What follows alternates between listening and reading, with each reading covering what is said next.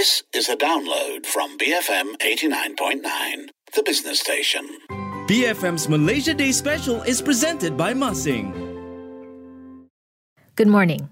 You're listening to The Morning Run, and this is Spotlight. I'm Shazana Mukhtar. I'm exploring the issue of citizenship and hearing stories from people affected by the arduous process to be legally recognized as Malaysian. Dr. Hartini Zainuddin is a prominent activist championing the rights of stateless children. She's helping Veer Manjuri, the teenager whose story we featured last week, in his third and final application before he turns 21. Hartini is no stranger to the heartache of the long-drawn process to get citizenship. She faced the same setbacks in her attempt to get citizenship for her adopted daughter, Zara. Zara very recently had her application approved after years of waiting, and I spoke to Hartini about their experience navigating the process. How did you initiate the process of citizenship for your daughter, Zara? Well, the thing is, when we first started the process of for application for citizenship, it was really, really tough because we're going back 6-7 years, and the issue on statelessness and childhood statelessness was not as widely known as it is now. I do think there has been sort of an effort to for more people to understand, and more people are aware of the issue. So when we're talking about 6 years ago, there weren't really policies and rules in place to know exactly what to do when it came to the application of citizenship for foundlings, which is what my daughter was. And so when the issue came up, it was difficult to even register for a birth certificate. So by the time we got her birth certificate and was able to put in the application for citizenship, she was already 6 years old.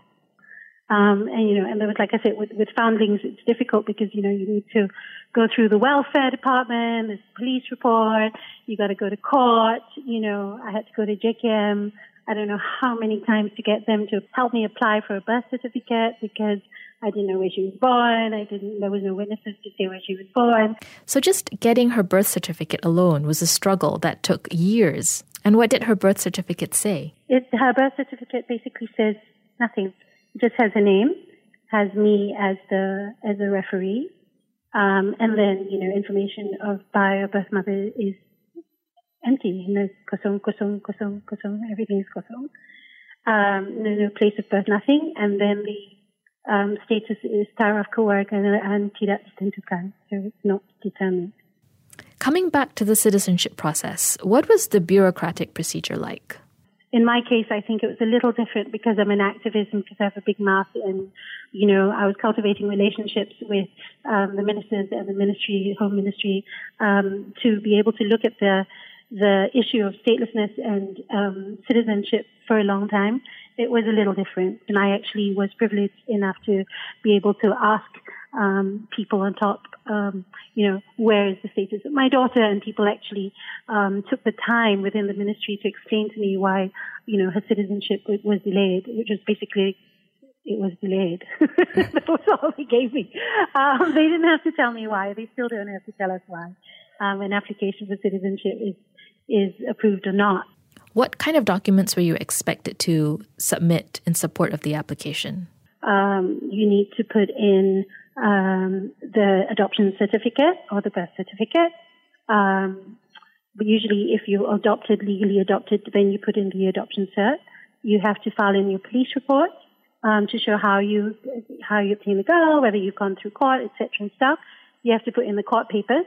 I literally had custody of Zara till she's 18 years old, and then you translate that into an adoption cert.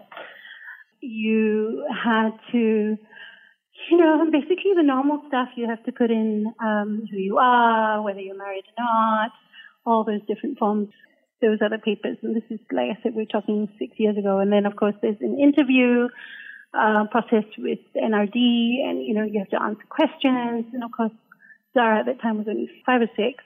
And so they, ask her, like, who's your mother? And then she pointed at you, and those kind of questions. And then that's it. And you put in the form and you wait. Your daughter was very recently granted her citizenship. How did you find out the news? Well, basically, I noticed that there were people that I knew who were slowly getting their citizenship. You don't hear anything, and everybody told me to be patient, right? But it's kind of difficult. And I was actually considering going to court. That was really where I was at this point. So I happened to be at the National Registration Department in Jalan Luta on another case, and the citizenship office was right next door. And I was with the social workers, and she said, "Why don't you go check and see what your status is?" And I just rolled my eyes, actually.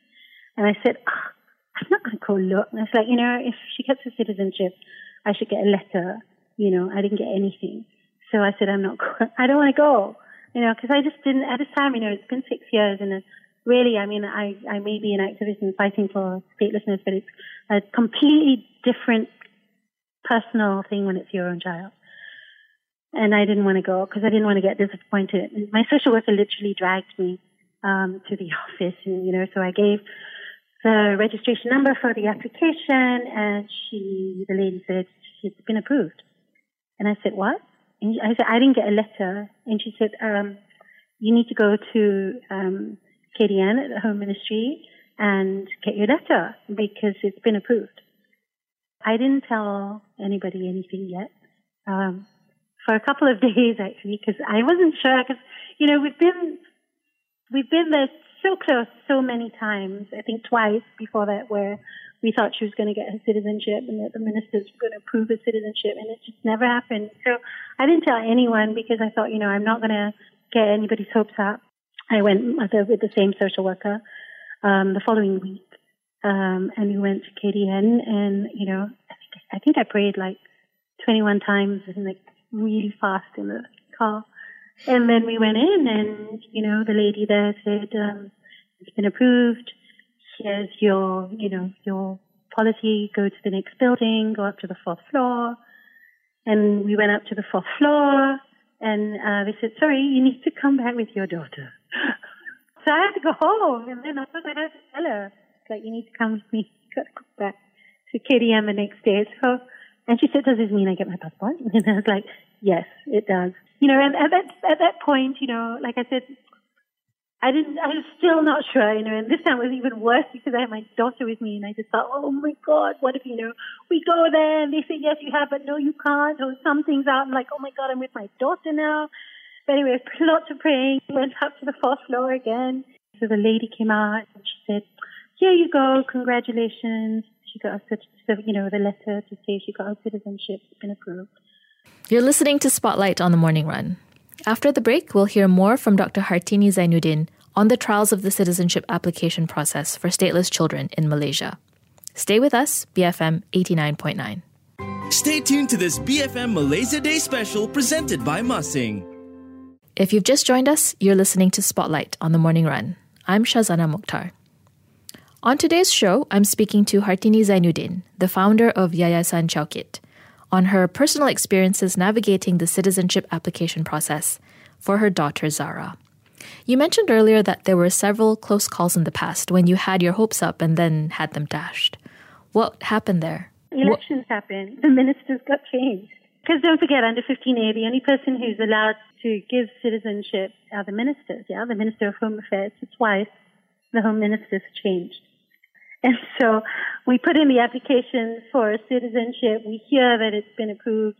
We hear that it's going through all the thing, and then elections happen and it's the next minister. So we start again. When I think about the last 6 years and where we've been and where we've come and all the promises and hopes and disappointments, it's tough. I didn't realize how traumatic it was until I actually held that letter, and my daughter was like, Mommy, you're shaking. What difficulties did you and your daughter face while her citizenship was in limbo? Health insurance. We couldn't get health insurance because she was not Malaysian. My daughter had really bad asthma as a baby since she came home. So to go to a clinic was okay, but to go to a government hospital was scary because you had to pay a deposit if she had to be admitted to the hospital. I had an incident this year where she fell and she broke her arm. And, I was like at the emergency room in a private hospital because I knew it's better than to go to a government one. And I couldn't fill out the registration form because I didn't know where she was born. I didn't know, her history. I couldn't fill out the registration form, and, there was obviously no health insurance.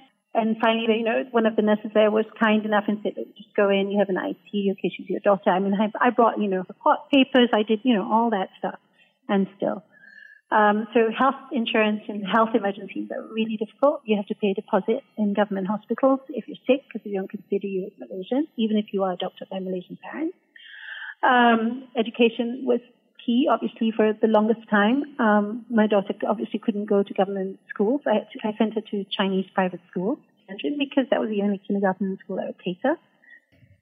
Yeah, always the threat. Always the threat. I know it sounds so ridiculous, but always the threat that the authorities could take her because she was technically not considered Malaysian and they could detain her. There was a police stop. I remember she was 2.5 years old in a cab. And so it was me in front, my daughter, my mother's helper, and my son. And the police stopped and asked for all our IDs. And I didn't have Zahra's papers on me. And I just looked at him and I just said, why would I carry you to your papers? He's like, you should. I said, well, I don't. And I thought, oh my God. I thought for a second, oh my God, what am I going to do? But he let us go. So there's always that threat.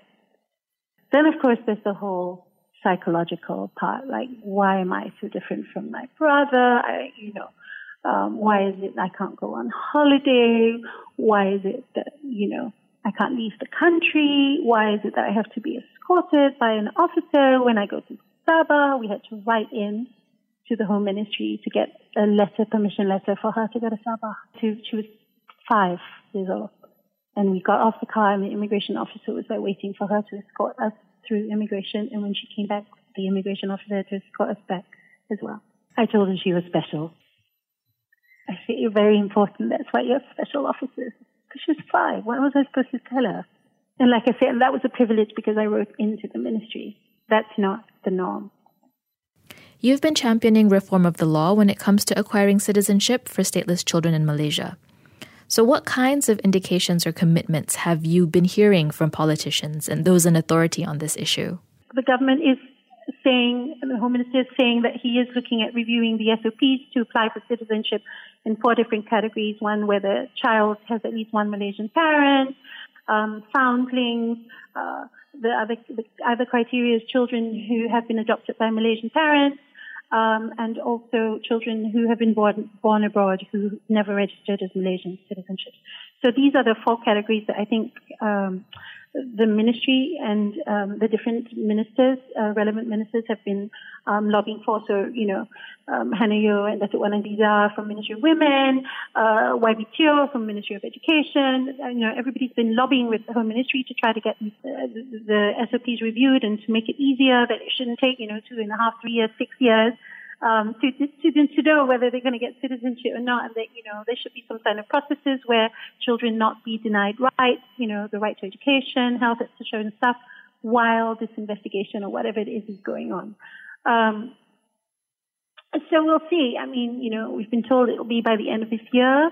I'm hoping that it does happen quickly, but because we cannot go on like this, we can't be allowing children to run around themselves, terrified out of their minds and having no rights, running around trying to figure out what they're going to do, and parents who really don't have any idea where to go, what to say, and no one's saying anything. Like, enough.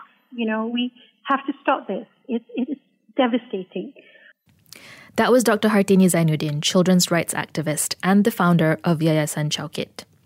For more information on her organization and how they help children in need, please visit yck.org.my. You've been listening to Spotlight on the Morning Run. Stay tuned to BFM 89.9. BFM's Malaysia Day Special is presented by Masing. Reinvent spaces, enhance life. Thank you for listening to this podcast. To find more great interviews, go to bfm.my or find us on iTunes. BFM 89.9, the business station.